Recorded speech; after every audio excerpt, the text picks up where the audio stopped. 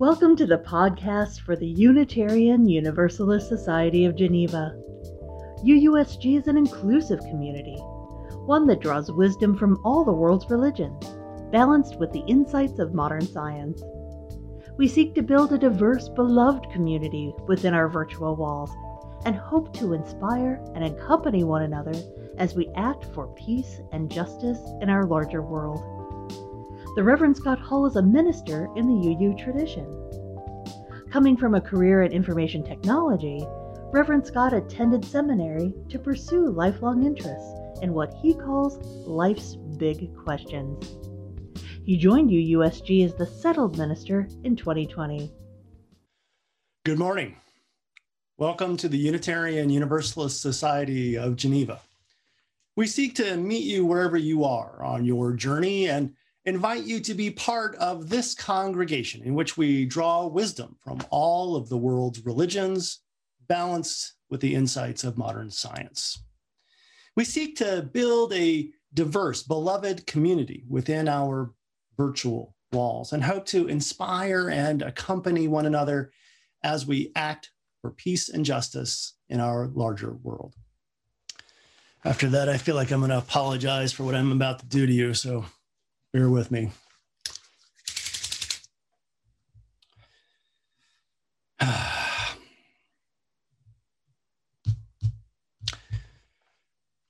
Oh Lord, it's hard to be humble when you're perfect in every way.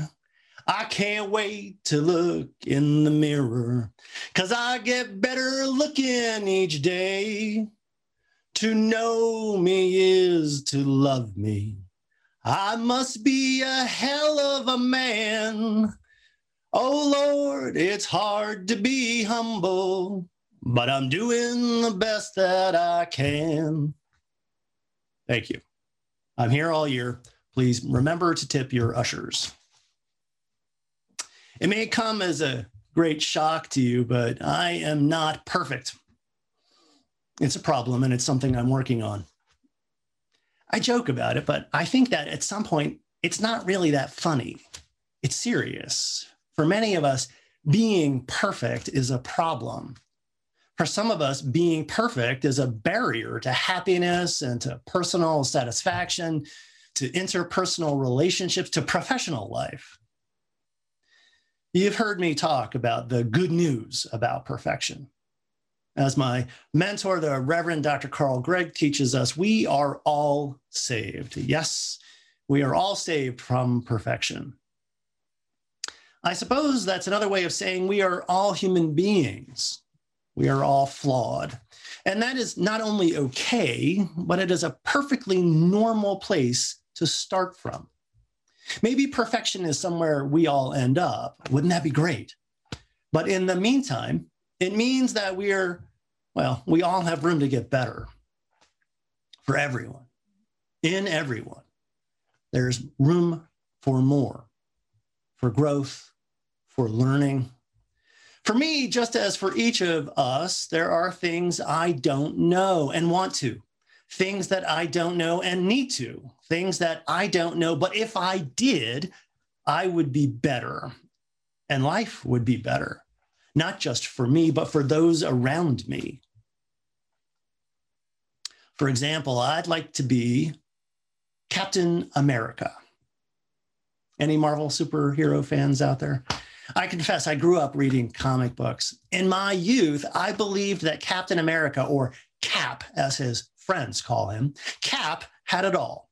Strength, respect, cheekbones, and he looked great in spandex. Cap was a man's man, especially in the Marvel movies. At least Cap was confident and daring, and he always stood up for the little guy.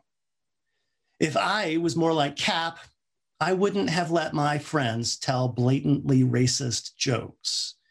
I wouldn't have let my friends and classmates put people of color down, lift up racist stereotypes, or perpetuate systems of oppression. I wouldn't have stood idly by.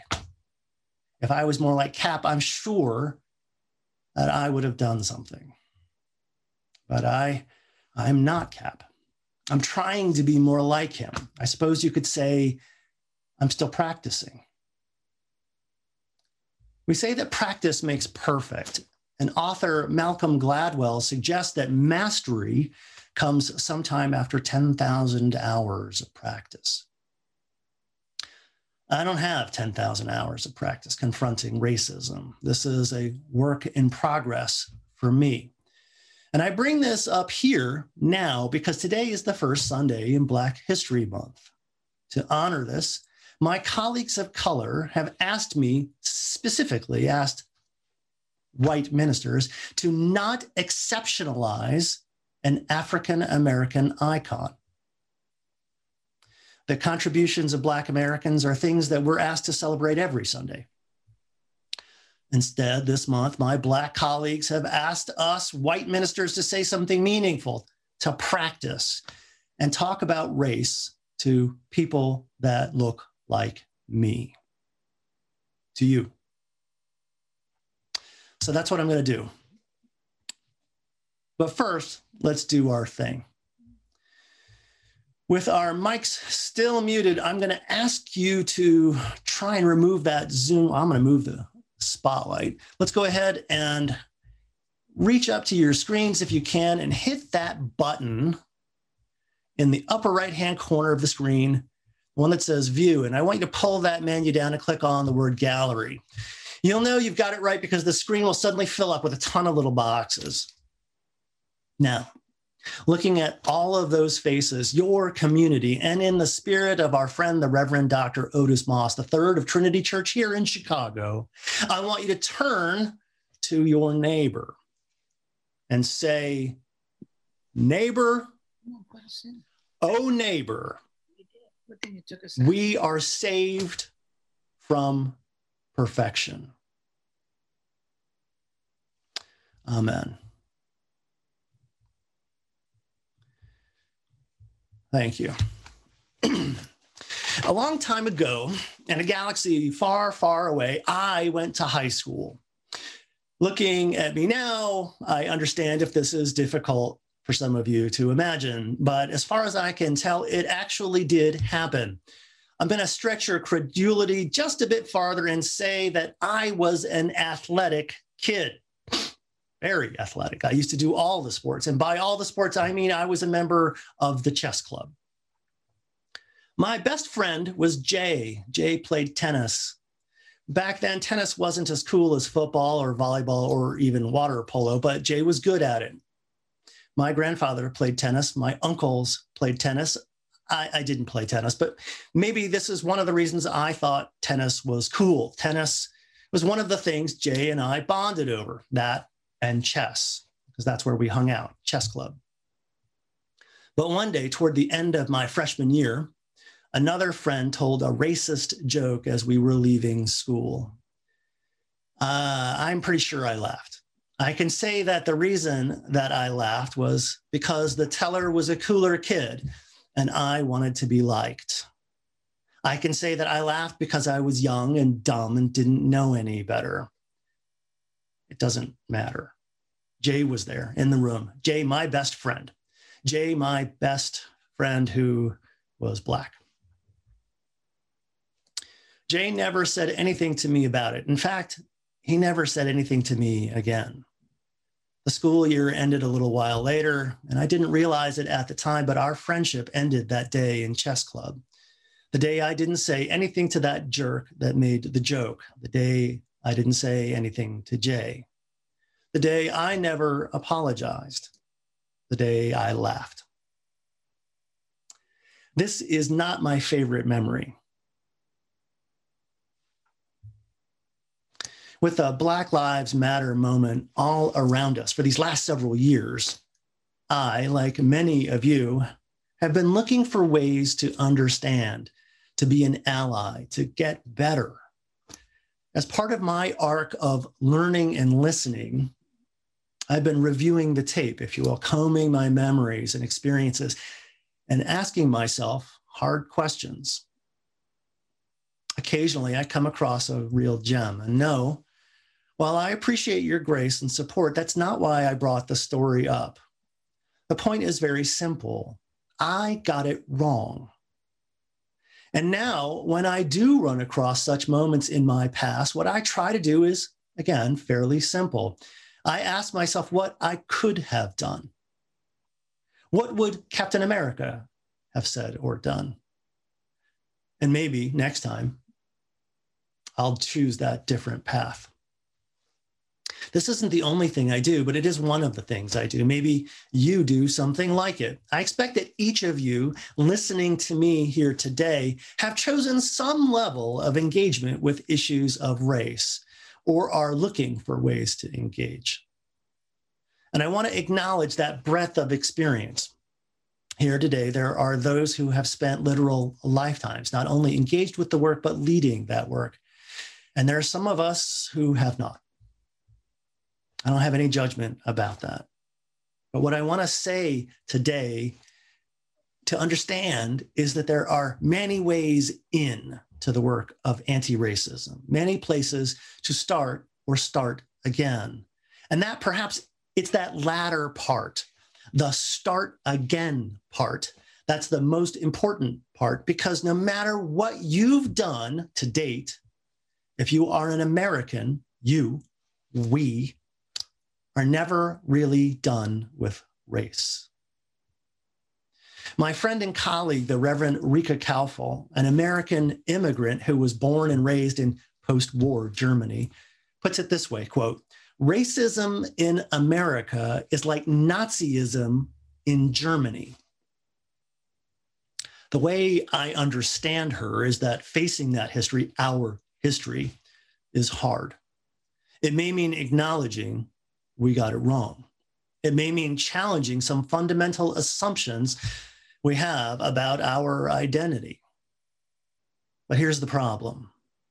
If we fail to face our history, the forces that made that history possible will continue to lurk, continue to have influence, and continue to create harm. So how do we address this? This morning, what I'd like to suggest is that one of the problems we have with talking about race is that we have the wrong paradigm for it. Jay Smooth is a social critic and New York City DJ. And in a recent TED Talk, he said that when white people are asked to explore our behavior in the light of racism, our reaction is rather consistent. We react as if it's our character that is under indictment. Smooth suggests that it is our American perfectionism rearing up when we say, wait, what I said wasn't racist because I am a good person. Or, I can't be racist, I have Black friends. Or, I have been a leader on these issues for forever, and I know what is racist and what is not. Perfectionism is that quiet voice that says that, quote, "We must be right all the time, or we are not good people." If that feels funny to hear it said out loud, that's because it is. We are not perfect. We cannot be perfect. As I said in the opening, we are all saved from perfection. And we need to let go of the idea that getting it wrong means that we are broken, unworthy, or evil. Anyway, one of the things that we're getting wrong, I think, is that we're thinking of racism like it's tonsillitis. Coming back to DJ Smooth, he says, quote, "You either have tonsils or you don't. And if you've had them removed, you never have to think about them again." Me? Oh, no, I can't be racist. I had my racism removed back in 2005. Obviously, this is not how things work. It's worth mentioning that we all have wiring, lizard brain type stuff, wiring that makes us react in ways that we're not aware of. When we go through our day-to-day, we have lots and lots of experiences, and those experiences interact with our wiring in ways that cause us to collect biases. like plaque on our teeth. Perhaps what we need to do is move from a tonsillitis paradigm for talking about racism toward a dental hygiene paradigm. Brushing and flossing are important for dental health, right? We don't just do that once and then we're done forever, do we? I mean, look, I know pandemic life has changed some of our personal hygiene regimens, but no, Brushing, flossing, racism, these are things we white people must address regularly. And yeah, I'm being silly because it's maybe humor that will finally get through. So this brings me back to the work of re-engaging with anti-racism, because regardless of who you are, what you've done to date, if we make engaging with racism and racism as a part of an ongoing project, I believe we can and each should come up with a constructive way to engage and re-engage. One that meets us wherever we are today on the arc of our own personal learning trajectory. Recommendations I've always been given are to keep it simple. Consider starting again with a good book. I'm sure many of you have at least some, and some of you have quite a few. I will confess, I'm not big on shame and call out culture, so my preferences may be a little out of step with some of my colleagues. But I have found that centering the voices of those that have been historically silenced and marginalized, that is a pretty good rubric for this learning. Now, I'm a fan of the work of American University professor Dr. Ibram Kendi. His book, How to Be an Anti-Racist, is just excellent, and it's remarkably clear. He explains that by and large, being an anti-racist is far more about doing anti-racism.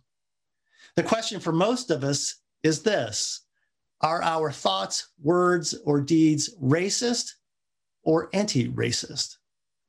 That's interesting because that's all there is. There's no thoughts, words, and deeds that are, quote, not racist.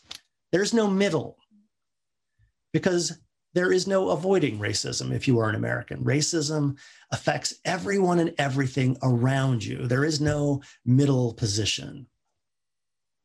The good news, according to Dr. Kendi, is that we're not talking about character. The point is not whether you are a racist. Sure, there are white supremacists. We saw them last month posting selfies while desecrating the Capitol. Beside the point. The point Dr. Kendi is making is about you and your actions.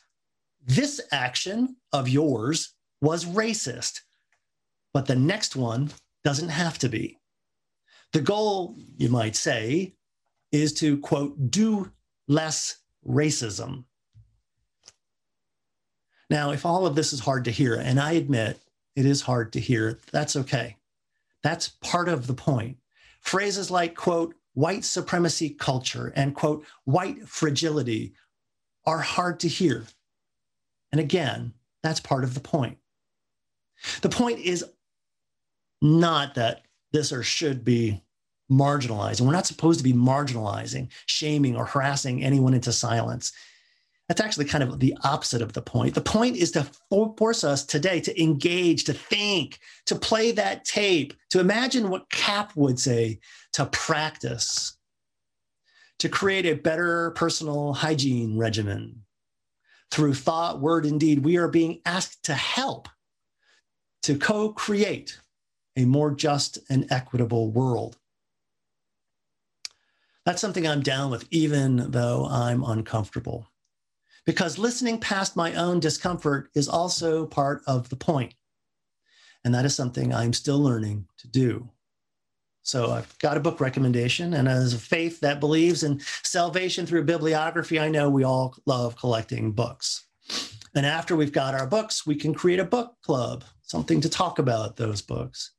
We've done some of those here, and maybe we're ready to do some more. Pre-pandemic, we had Friday Flicks. Maybe we're ready to do some more of those too. Today, there are seminars and university classes kind of all over about race, racism, and systems of oppression, some of which have been based on Dr. Kendi's work. There are also organizers out there looking for help. There are legislators waiting to hear from us, and communities that are hoping that communities like ours care enough to help. So how can we go from buying books to making real change? I'm glad you asked. When I was a seminary student, we had a saying, act yourself into a new way of thinking. Act yourself into a new way of thinking. The central idea is that through action, we can reshape thought. There is good data to back this up, and this is one of the ideas that sits behind corporate team building exercises. Human beings, after working together to attempt some difficult task, will be more kind, more understanding, more sympathetic, more compassionate to those in the group, even those they have previously disagreed with. Change in heart and mind comes through shared action. It is in this spirit that I invite you to consider joining Beloved Conversations.